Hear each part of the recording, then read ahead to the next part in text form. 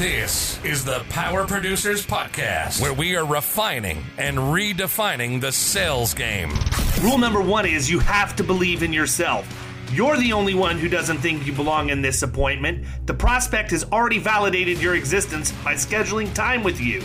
Get it through your head you belong here, go in there, crush it, and close the deal. A place where sales professionals can come to learn from other sales professionals and thought leaders that have mastered their craft. The difference between a good salesperson and a best-in-class salesperson is only 2 minutes.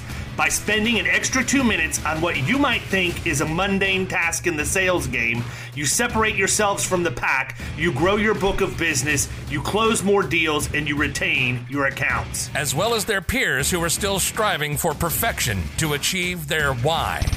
I have a wife and 4 kids.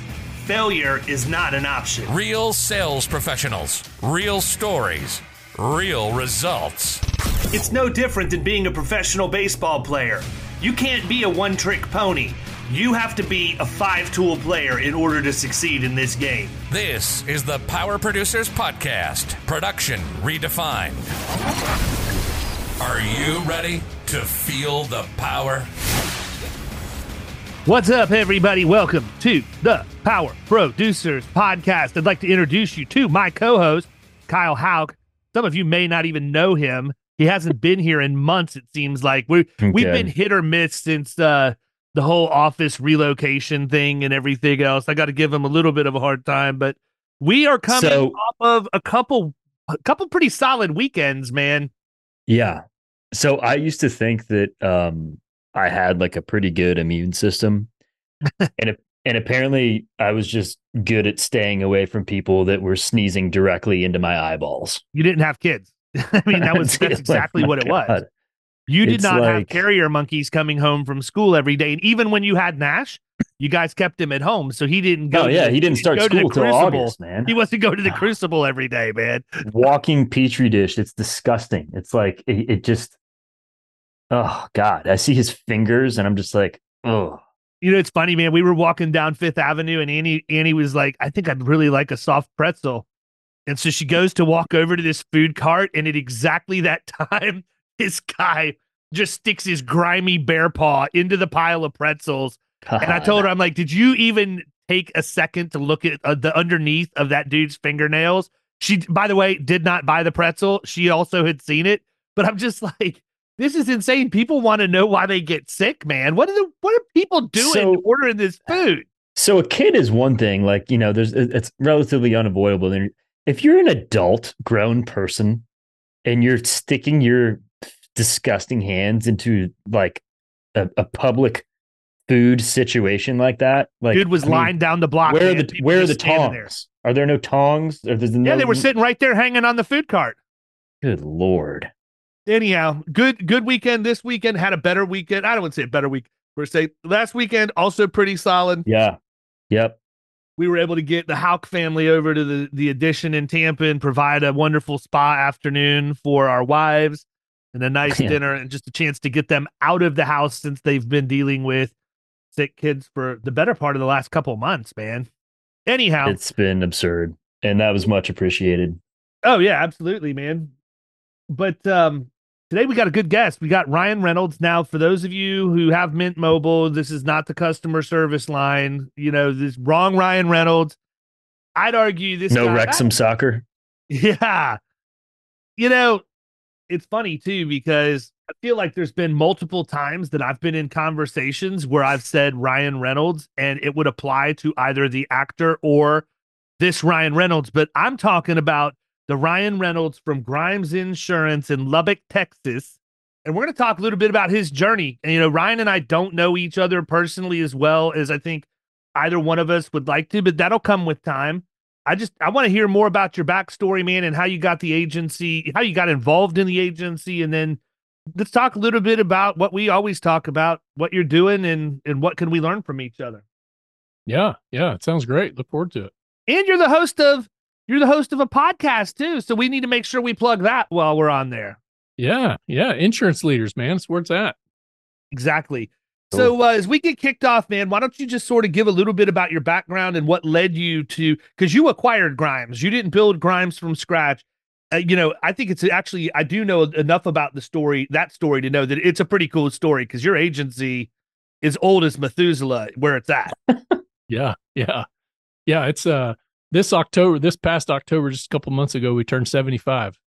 So it's been here in Lubbock, Texas for 75 years. That's awesome. So how did you get involved? You want the long story or the short one? I don't know. We got like an hour, so yeah, we're here for another 49 minutes, man. So whatever floats your boat. All right. So long story short, I was a college student and got recruited by State Farm while I was still a student, and went and worked in their claims department as a customer service, kind of stuffing envelopes and answering phones and routing phone calls till I finished my degree. Pretty quickly on, I knew I wanted to be a State Farm agent, or I thought I did.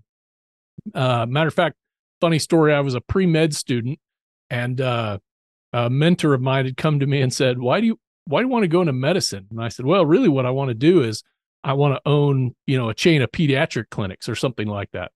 And he kind of laughed and he said, you know how much money that's going to cost? You know how much debt you're going to be in when you finish school? Let me show you a way where you can make just as much, if not more, and not acquire, half as much debt. So that kind of got me on my path to being a State Farm agent. So I worked for State Farm for 16 and a half years. I was an agent for about 3. And then I was on the corporate side, kind of agency leadership, and then climbed up my way into the executive offices, executive leadership for State Farm. And about year 14 or 15 at State Farm, I got to a point, man, where I just, in my opinion and what I share with people is I felt like State Farm at the time, and still to some degree, is suffering from an identity crisis. They're their largest home and auto carrier in the country. They wanted to be in the banking business, the mortgage business, all these different entities. And really what they were doing is they were sucking the profits from the home and auto business, pouring them back into losing propositions into their mortgage business and the banking business and all those things. Meanwhile, you got at the ground level, you got all these independent State Farm agents who are dying because they don't have competitive rates because they're taking all the profits and investing in all these other companies. And I just got to the point where it really became a moral dilemma for me. I felt like I couldn't sell the opportunity and couldn't stand behind it any longer, and really just lost interest in it. So when I finally got to the point where I decided I'm going to go back and be an agent, I put a pen to paper and tried to make the State Farm agent opportunity work again. I was going to go back and be a State Farm agent, and I just couldn't. Number wise, once you get to know me, you'll know me. I'm an analytical person. I'm a numbers guy and an Excel geek. I just couldn't make the numbers work. I couldn't put my life savings into an opportunity that I didn't believe in, that I was going to be able to get a sizable return. So literally, and Dave, you'll love this, I wanted to be here in Lubbock, Texas. I've been here in Lubbock for 5 years or so. I'd grown really fond of the community. It's about 300,000 people. It's the home of Texas Tech. I love college sports. It's a great place to raise kids. I have 4 kids. And so I literally just picked up the phone and started cold calling independent agents. Told them who I was and what I wanted to do, and asked them if they were willing to either bring on a partner or sell. And that's how I ended up with Grimes. Mariana Grimes picked up the phone and took my call, and she said, well, as a matter of fact, we're entertaining offers right now. Wow. And, she really didn't take me too seriously because they had offers from, if you're familiar with them, Gallagher and some of these big conglomerates. And but I bet you none of them called up and asked them if they would be willing to take on a partner too. No, they didn't. Mariana Grimes sought them out. So after several pesky phone calls and being kind of a pest to them, they finally relented and gave me an opportunity to talk to them. I took them to lunch and walked away from that lunch with them saying, if we can make it work, I want to sell to this guy. So fast forward about a year, the transaction took 8 months, 10 months, something like that. Closed on the business. I bought the business, and I've owned it. January 1st will be 5 years. Wow. Yeah, I think it's interesting, man, because I have to believe that part of I mean, number one, if you're a 75-year-old agency, I don't care how much money you're offered, how much money you walk away with. There will always be some level of buyer's remorse. And the reason I know that is because 100% of my friends that have sold for even north of 10 million walk away and they still miss being in the agents. I shouldn't say buyer's remorse might not be the right word, but there's still a void that's left because we're so committed to being in our operations every single day. And it's a business that's held very, very closely, not just by you, but also by your team. Your team members are investing in it. They've given it a portion of their lives and everything else. So, I mean, if I had to guess, to my point, when I made the comment earlier, I have to believe that by showing you wanted to work side by side as a partner probably brought down some resistance from them. Because anybody else is just going to buy it and do whatever they want with it. You're showing you don't have an interest in changing necessarily the culture, the operations, or any of that. You're just looking for a place to hang your hat when they're ready to retire. Yep.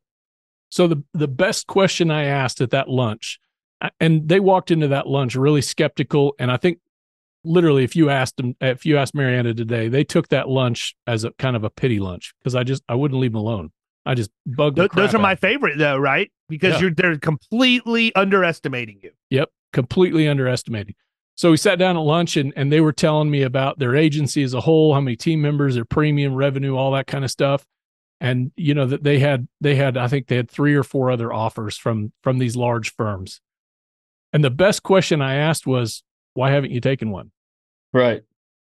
Why are you sitting here talking with me if you've got a bunch of other offers on the table that are and you from big clearly companies? know that I'm the underdog. Yeah. Why are we here today? Probably because you were badgering them and they were persistent. Yeah, that's exactly right. So their answer was, well, number one, they want to decentralize our agency and we care about our team members. I think at the time they had about 12 or 14 team members. We care about our team, their family, and they're going to lose their jobs. Number two, we care about our family's name. It's on the sign. That means something to us. And those are the 2 reasons we haven't sold yet. And I said, then I'm your solution. I'll make you a promise. I'm not going to fire a single one of them. I'm not going to change anything. No processes, no system. I'm not going to change anything for a year. And number 2, I promise you, when you come back in 10 or 15 years, you're going to be proud of what the Grimes name still means in this town. I make those promises to you. And still to this day, those are promises that I kept and I intend to keep.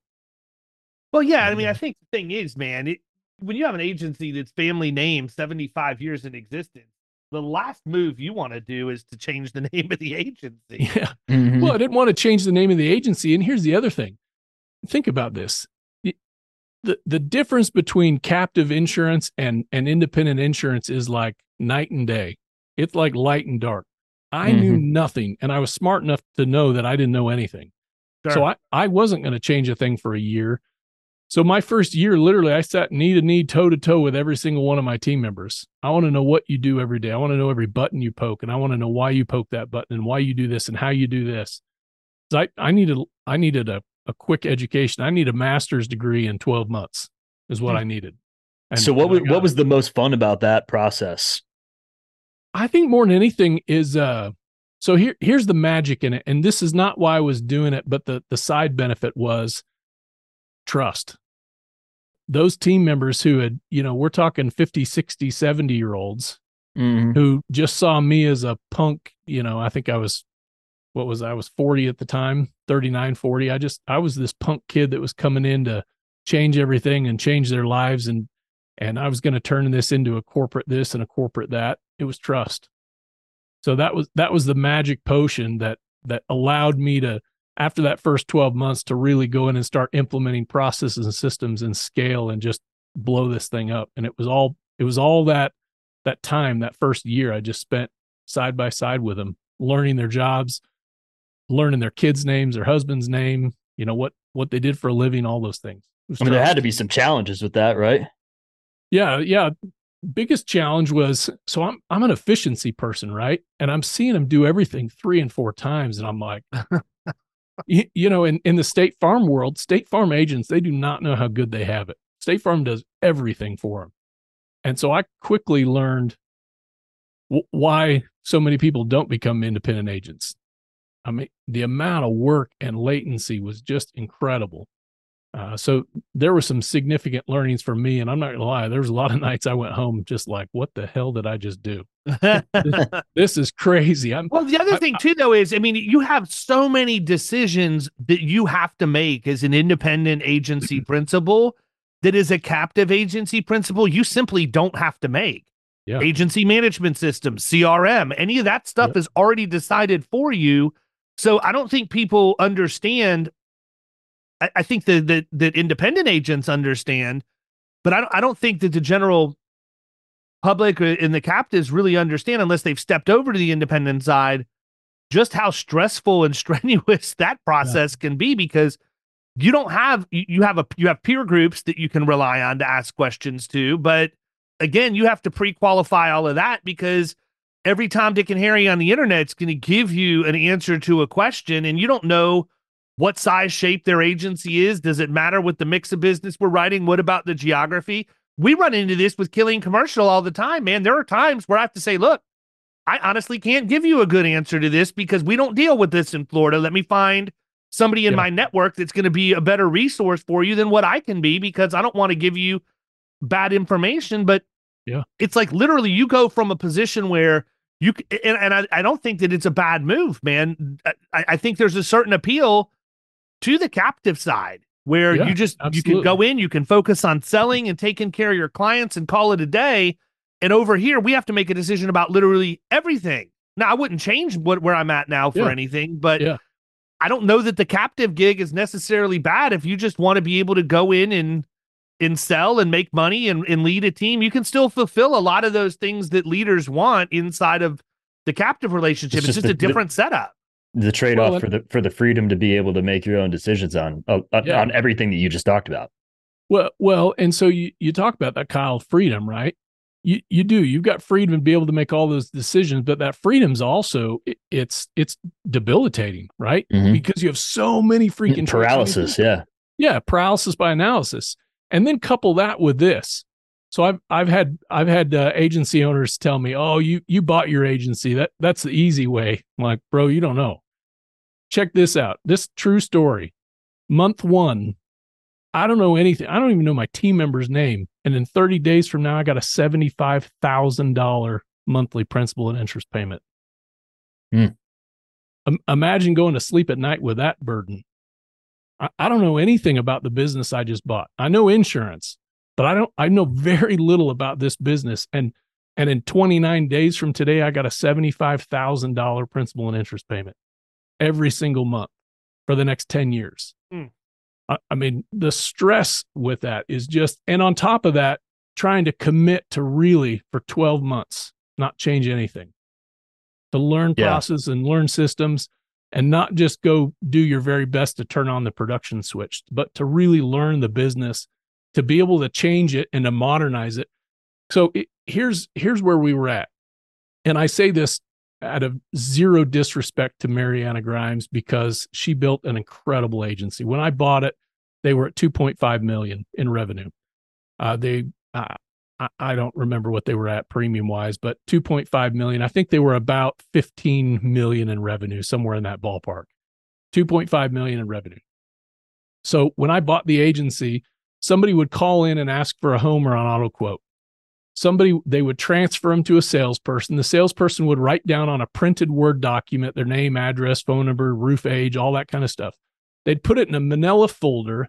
They would walk it back over to somebody else, who then opened it, inputted all the information into a rater, quoted it. They'd put the sheet back of paper. They'd print all the quotes off. They put it back in the manila folder. They'd walk it back to the producer. The producer would then have the conversation, sell the policy, make all their notes on paper, then put it back in a manila folder, walk it up to a customer service rep and say, hey, I need you to issue this on the 15th of next month. Yeah. It was so antiquated in how they did things. And I'm a process, I'm a system, I'm a tech guy. So I'm like, I'm dying here. We have got so much opportunity to modernize this thing. And then if that's the team members' experience, imagine trying to recruit team members into that environment and to modernize the agency from a tech side. And then what kind of experience are the customers having? if they're waiting 3 and 4 days for quotes. And so anyways, all that to be said is that it was a mountain to climb to get to the point we're in now.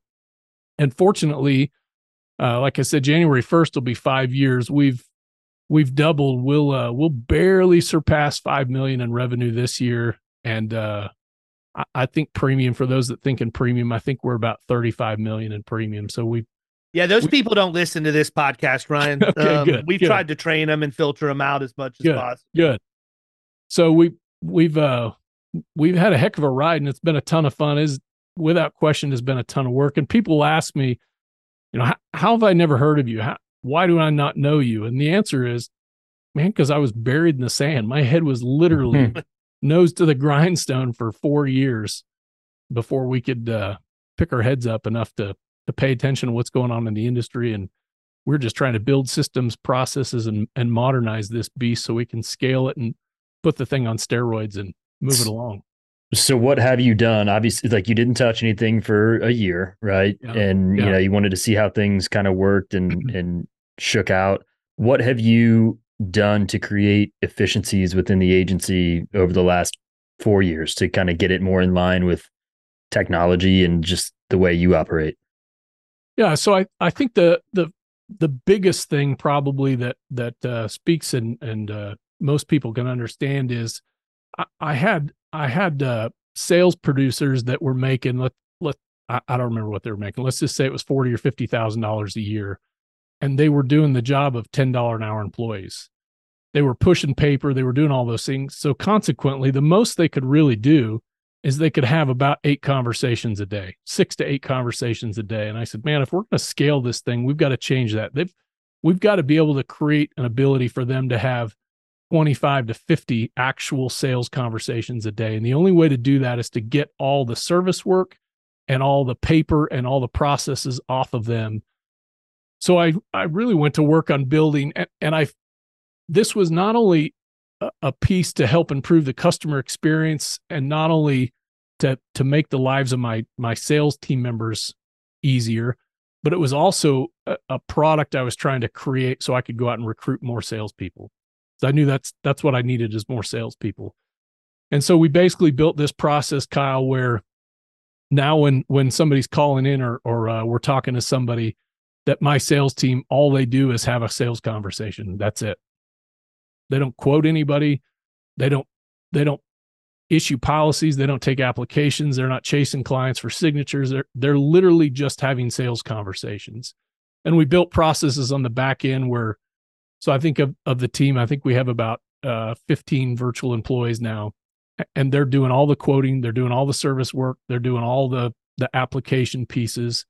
And my salespeople, and that's the product that I can sell now to recruits is, if they've got experience somewhere else, the question I always ask them is, what do you hate about your job now? You're a State Farm team member, a Farmers team member, or you're working an independent. What do you hate most about your job? Well, what do they always say? I hate applications. I hate paperwork. I hate customer service work. Come work at Grimes. You don't do any of that. You literally sell all day long. That's all you do, is have sales conversations.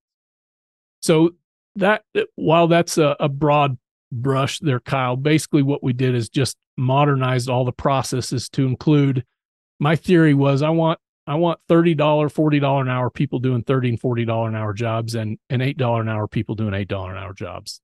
Mm-hmm. And that doesn't seem like a huge task, but when you're in a business where you're getting 200 inbound phone calls a day, and people are just nose to the grindstone all day long, that's a monumental task. So it's that. Yeah. Then that's building out. And large thanks in part to David. We had a commercial department, but it was one person. I think it was about 75,000 a year in revenue.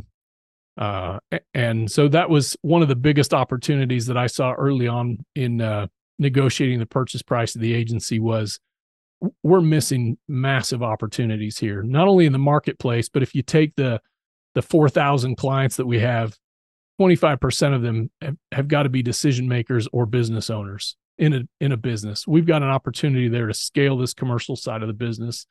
So the other piece of that was, number one, learning commercial insurance, because as a State Farm employee, really what we knew is BOPs.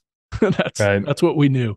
So learning commercial insurance, and then building the processes and hiring the people, the account managers, the CSRs, the producers, all those things, and getting those guys up to speed quickly.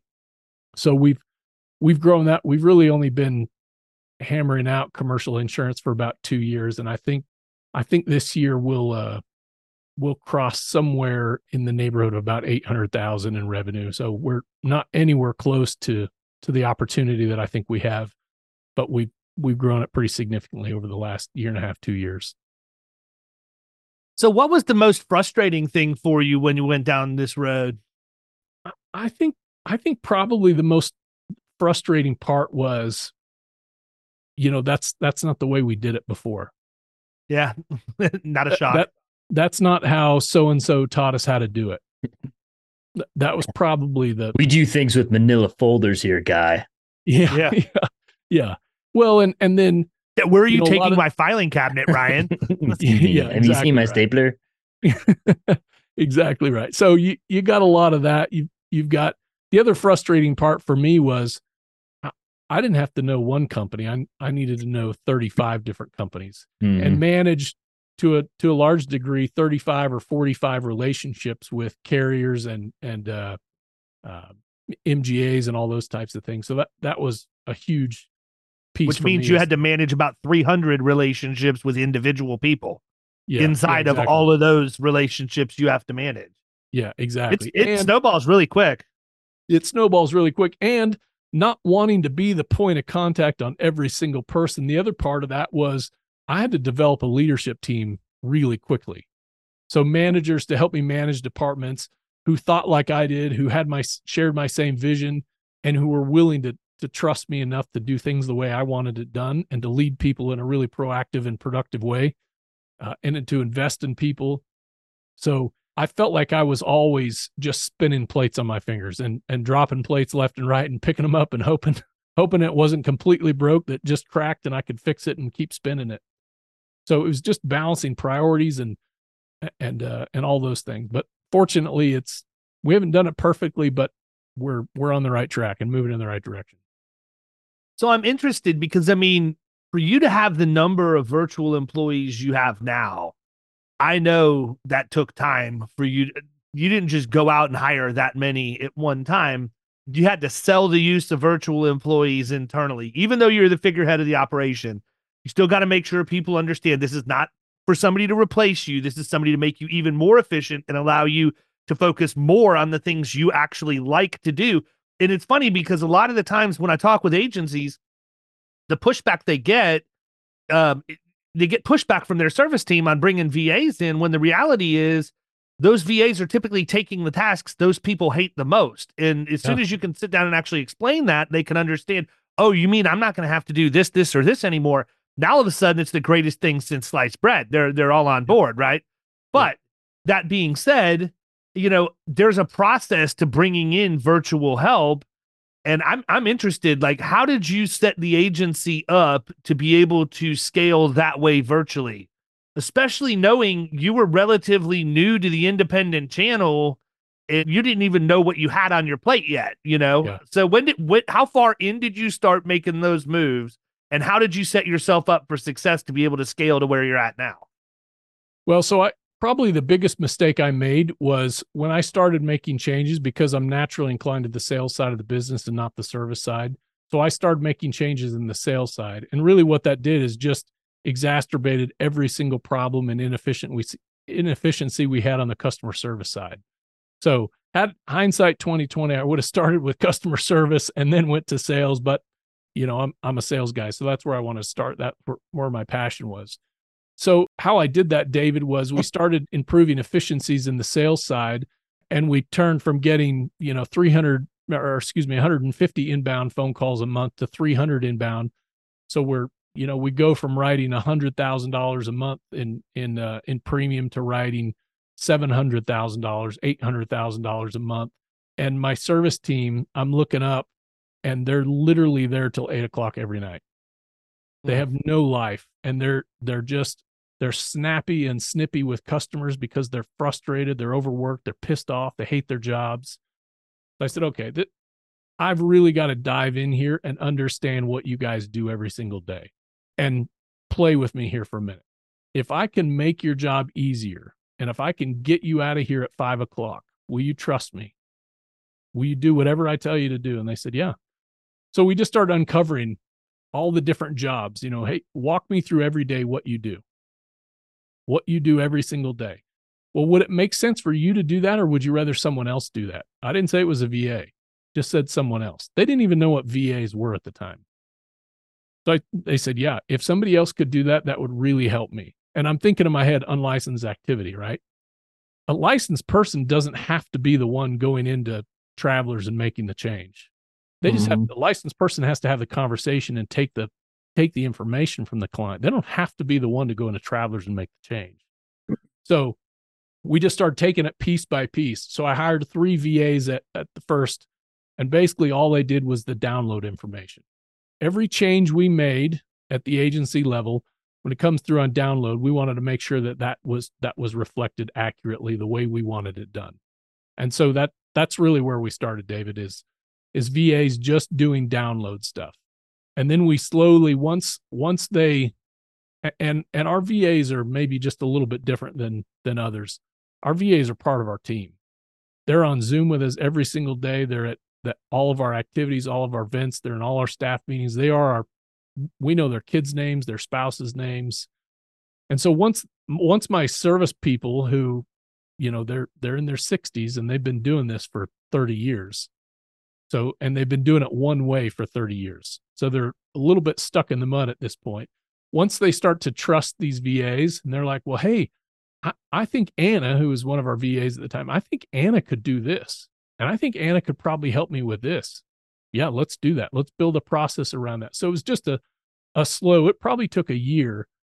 So I think of our 15 or 16 VEs now, I think seven of them are in customer service. And they do downloads. They do all the changes, all the policy changes. They're going into carriers' sites every day looking for pending cancels. They're the ones that are on the hold all day long with the mortgage companies, trying to get verification of payments, all those things that licensed $30 an hour employees don't need to be doing. And so now they look at them as kind of their assistants. And my whole vision was I wanted, even my customer service reps, I wanted to spend the time building a relationship with clients on the phone so they could leverage that relationship and help them better uncover additional opportunities. And because they were so stressed and overworked, they couldn't build relationships. They didn't even have time to pivot. I call it pivot or upsell or cross sell. They didn't have time to do that. So now that they have time, they're now a profit center in the agency where they have expectations and they're generating a certain number of revenue dollars every single month on cross selling and upselling and sending referrals over to the commercial department. But we couldn't do that before because, number one, we didn't have VAs and they were just swamped. So I have to believe that if I was in your shoes and I walked in and I bought an agency that was a $2.5 million in revenue agency, even though I knew there was a huge opportunity to grow the commercial side, my biggest fear and probably what would make me personally lose sleep at night is what? What do you think I'm going to say? Cancellations. Retention, 100%, man. Yep. What did you do how did you handle that? Because for me, I almost believe that if I was gonna be in that position, I would probably just spend the money and hire a PR firm to handle it and tell me exactly how I needed to do it, man. Yeah. Well, number one, after spending $6 million on the agency and having a $75,000 principal and interest payment, I didn't have money to hire a PR firm. I was the PR firm. So, and I had built up while I was at State Farm, I'd built up a pretty sizable real estate portfolio that's what allowed me to buy this agency is I leveraged all that. So if I failed, the bank was taking everything except my car that was paid off and my house, because in Texas, they can't take your house. Everything else of mine was gone. So I didn't have the money or the resources to be able to do anything beyond what I was doing. So the number one thing I did, I think you also just described every scratch agent that ever entered the game. And Yeah. I would equate you to, I honestly feel like, if I'm being completely transparent, I'm sure there's plenty of people out there that disagree. I think I would rather start an agency scratch than have to acquire one that was 75 years old and figure out how to, and I'm only speaking about me personally, be patient enough to go through what you did. The journey that you went through when you bought the agency actually mirrors exactly what I did when I worked in the grocery industry before I got my first store. They tried to promote me to run a $15-16 million a year grocery store. I had never worked in the deli. I had never worked in the bakery. And there were like 3 or 4 departments, and I turned down the promotion. And they said, "Why would you do that?" I said, "Because those people will have zero respect for me if I don't know how to do what they do, and I don't show them that I'm willing to do what they do. And I'll get up at 4 o'clock in the morning and come in to fry the donuts and bake the bread and all that stuff." I said, "The other thing is, you're going to want me to figure out how to make these departments profitable. And if I don't know the nuts and bolts of the operation, how am I going to come in here and fix profitability issues in any kind of a perishable operation?" And so I spent the next year going through 6 months to a year, going through all of those different departments, working in all of the wild jobs that you would never expect that I would be working in. But then I knew the stuff. And the more important piece of it, and I know you figured this out from what you did, but I had the team at that point.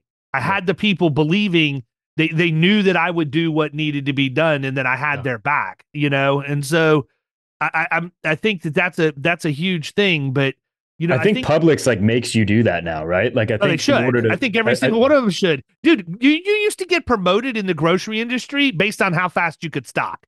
That was the criteria.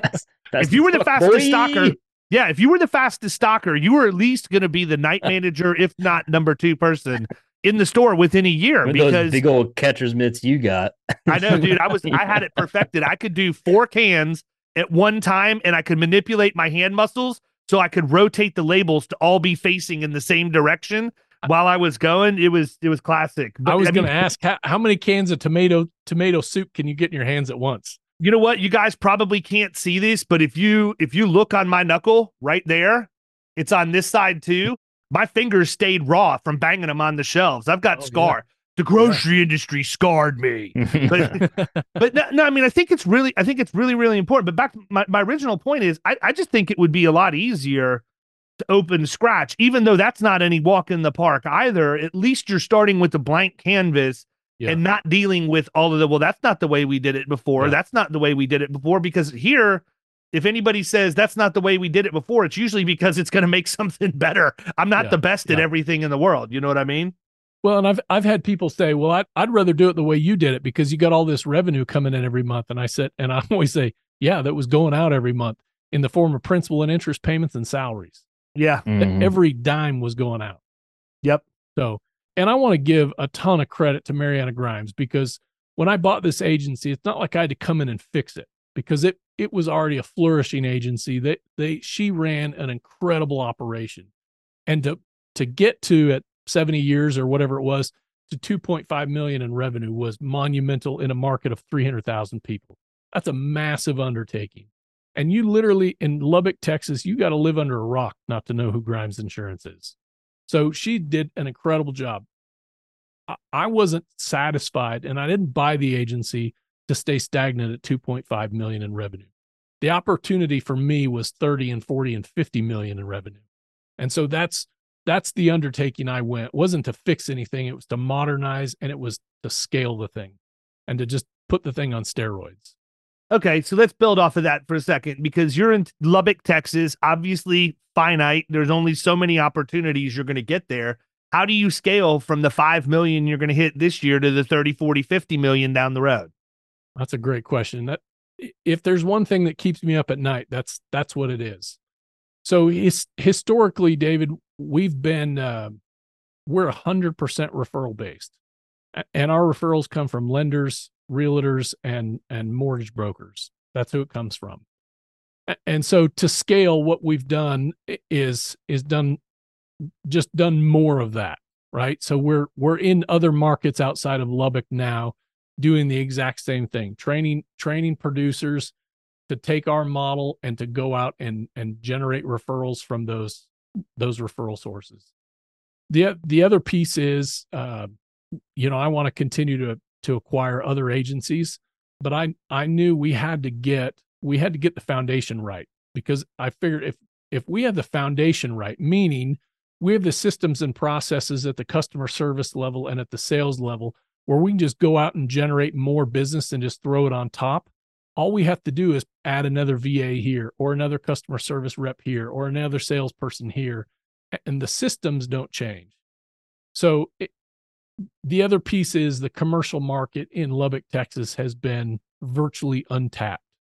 There's one firm here that's about our same age, but they've been acquired, I think, just in the 5 years that I've been that I've owned Grimes. I think they've been acquired 3 times. So I don't consider them a local agency any longer. Outside of them, they're the only commercial game in town. And so that's the other piece of the plan, is to continue to attack the commercial market with a level of aggression that we've not experienced yet. So those 3 pieces there, continuing to put other personal line sales producers in other markets and to be able to take our same model to generate referrals and continue to do that. And we've been successful at doing that. Continue doing that. And each one of those producers is generating total between their comp and our comp that we split somewhere in the neighborhood of $8,000 to $10,000 a month in revenue. So that process is proven and it's working. So it's a matter of how many of those can we add on a year? How many of those can we throw down with a year? And then it's continuing to acquire other agencies in other markets and basically just pile that right on top of ours, and then aggression in the commercial space like we've never seen. So if there's people out there that are thinking about acquiring an agency or agencies, what's a piece of advice you'd give them? The number one advice that I've given people that have called and asked is, you have to think of this as a sales. This is the biggest sale of your life. And when I sat down with Mariana, she had a minority partner at the time that owned, I think, 2.5% or maybe 5% of the agency. That was the biggest sales meeting of my life. And so you've got to think, when you're sitting down with the owner of an agency, it's a mom and pop shop, that is a sales meeting, and you're there to solve their problem. Because they have a problem, they need to unload this agency, and they have certain criteria they're looking for. Mariana's criteria was, I don't want my team to lose their jobs, and I care about my family's name. All I had to do was solve those 2 problems, and I was the buyer, assuming the purchase price and all those things worked out. So the advice I give to people is, you've got to find the problem, and you've got to solve the problem, because there is a problem. If it's an agency that you're trying to acquire that is just after money, run. If that's the solution, is the biggest check somebody can write, then run. That's the wrong agency to buy, in my opinion, unless they have it severely undervalued. But if there's a legitimate, true problems that you can solve, that's what you've got to do, is solve the problem. There you go. So are you thinking that you're going to stay in Texas? Are you looking to expand into other states? What does that look like? So my biggest problem right now is I'm in Hale Alley. So in 5 years, we've met profit sharing with one carrier one time, because every 2 to 3 years we have a monumental, massive hailstorm. Yeah, so we're leaving on let's just say a $35 million book. We're leaving probably $500,000 or more on the table every year. So to answer your question, David, I'm open to leaving the state of Texas. We're already writing business in other states in small amounts. I need to diversify our opportunity so that we can offset our cat losses here and build opportunities elsewhere where we can leverage here out of this agency. We can leverage the potential profit sharing. So to answer your question, I'm 100% open to acquiring and or continuing to write business outside of the state, just as as well. I'm open to be in other parts of the state of Texas that don't have the hail risk that we have here. Yeah, I feel like Texas is getting plagued on all fronts, though. It's not Recently, limited to man, they've just been that. getting hammered with all sorts of stuff. The snow, whenever that was The that freeze, last year? Freeze. Yeah, freeze 2 years right. ago. Yeah. Well, plus coastal Texas is every bit as bad as Florida is, if not worse. Yeah. Yeah. So that's the problem. If you go to DFW, Dallas Fort Worth area, you've got, 10 million rooftops and hailstorm every 3 years. But if you go farther south than that, about the only safe place in Texas is Austin. And premiums are so low in Austin, or I guess out in El Paso, but same thing. Premiums are so small out there. Those are really the only two safe places. Austin gets a little bit of hail, but nothing like we get out here. But you go farther south, you go down into McAllen or Corpus Christi or Houston, every 5 years or so, you get some type of hurricane exposure. And so it's tough. So we're open to opportunities outside of the state and cautiously open to opportunities elsewhere in the state of Texas. Yeah, I think it's interesting, man, because a lot of the stuff that we've experienced over the course of our history is now affecting so many people in other parts of the country that just aren't used to seeing that type of activity and in the market hardening the way that it is hardened. I mean, and the problem is, you kind of alluded to it with Austin. At least in Florida, the premium pricing model is built to absorb it to some degree. You're dealing with people like I've got a lot of friends out in Nebraska, Kansas, that area that are getting crushed with hail too.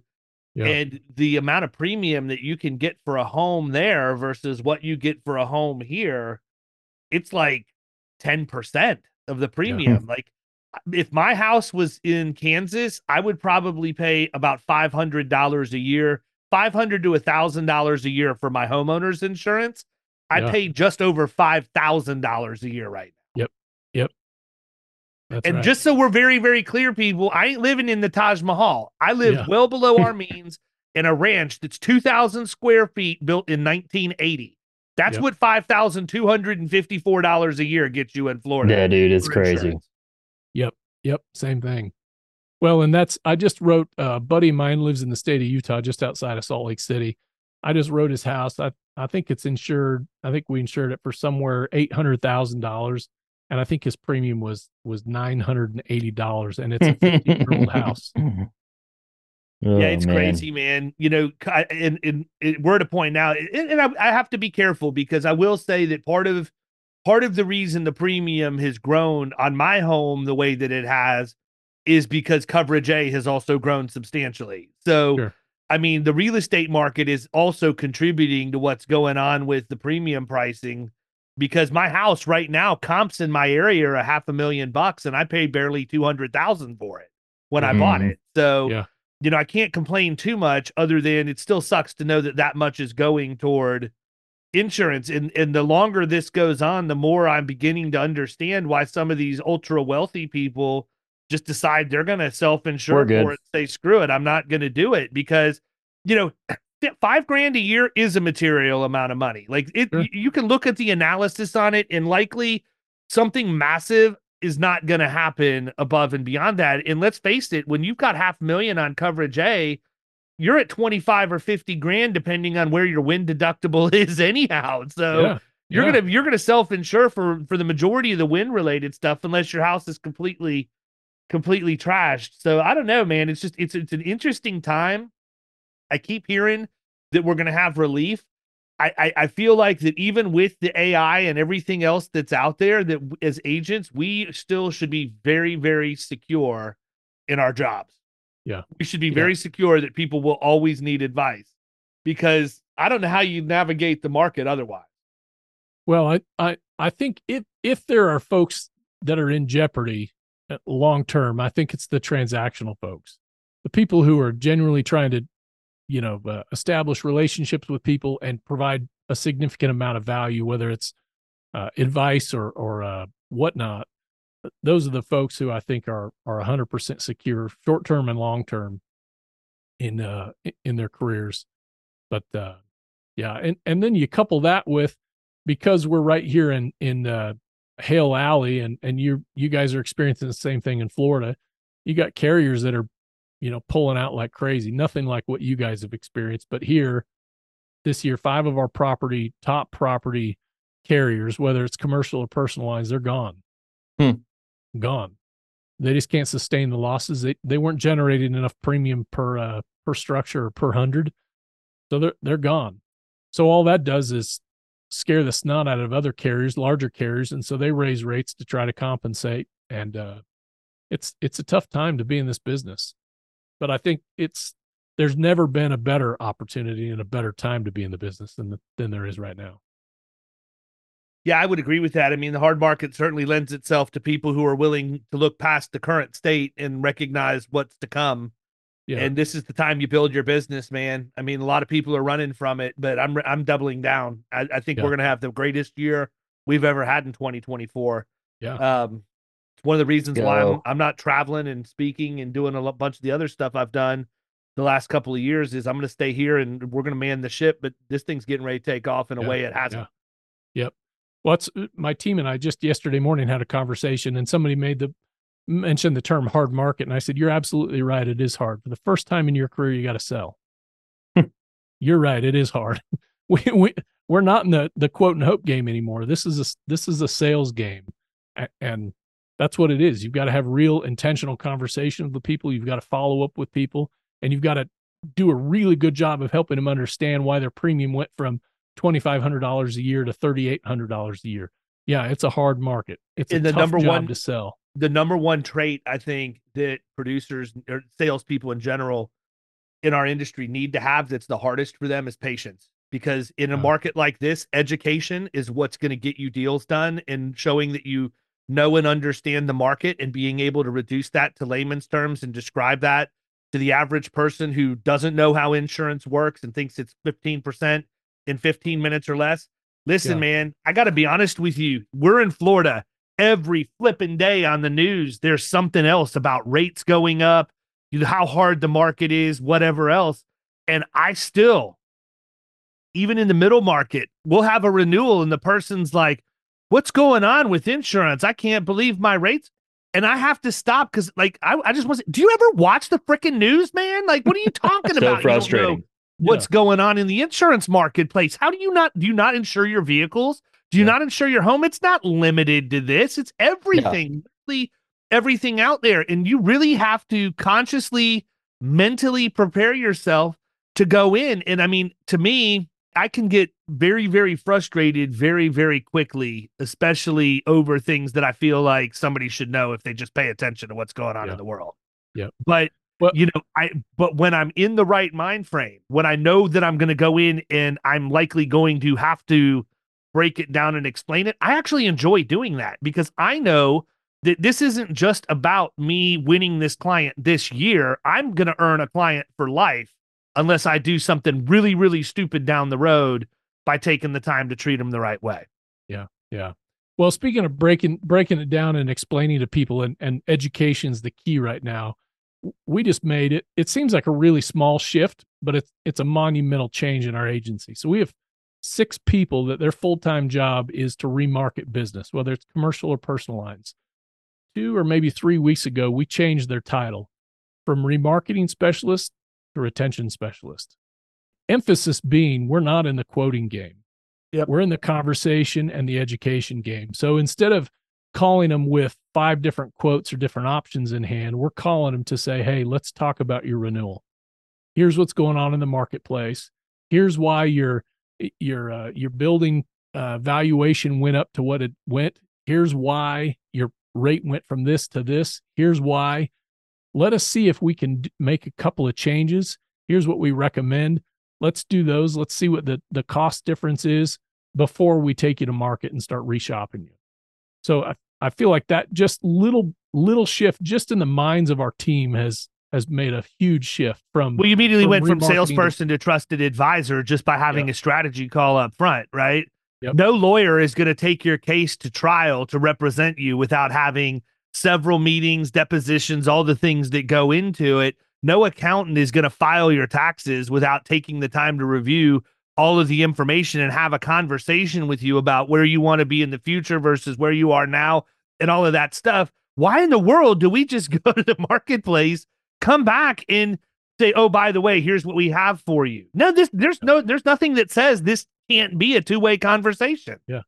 And here's the bottom line. They can do that themselves. They don't need us to do that.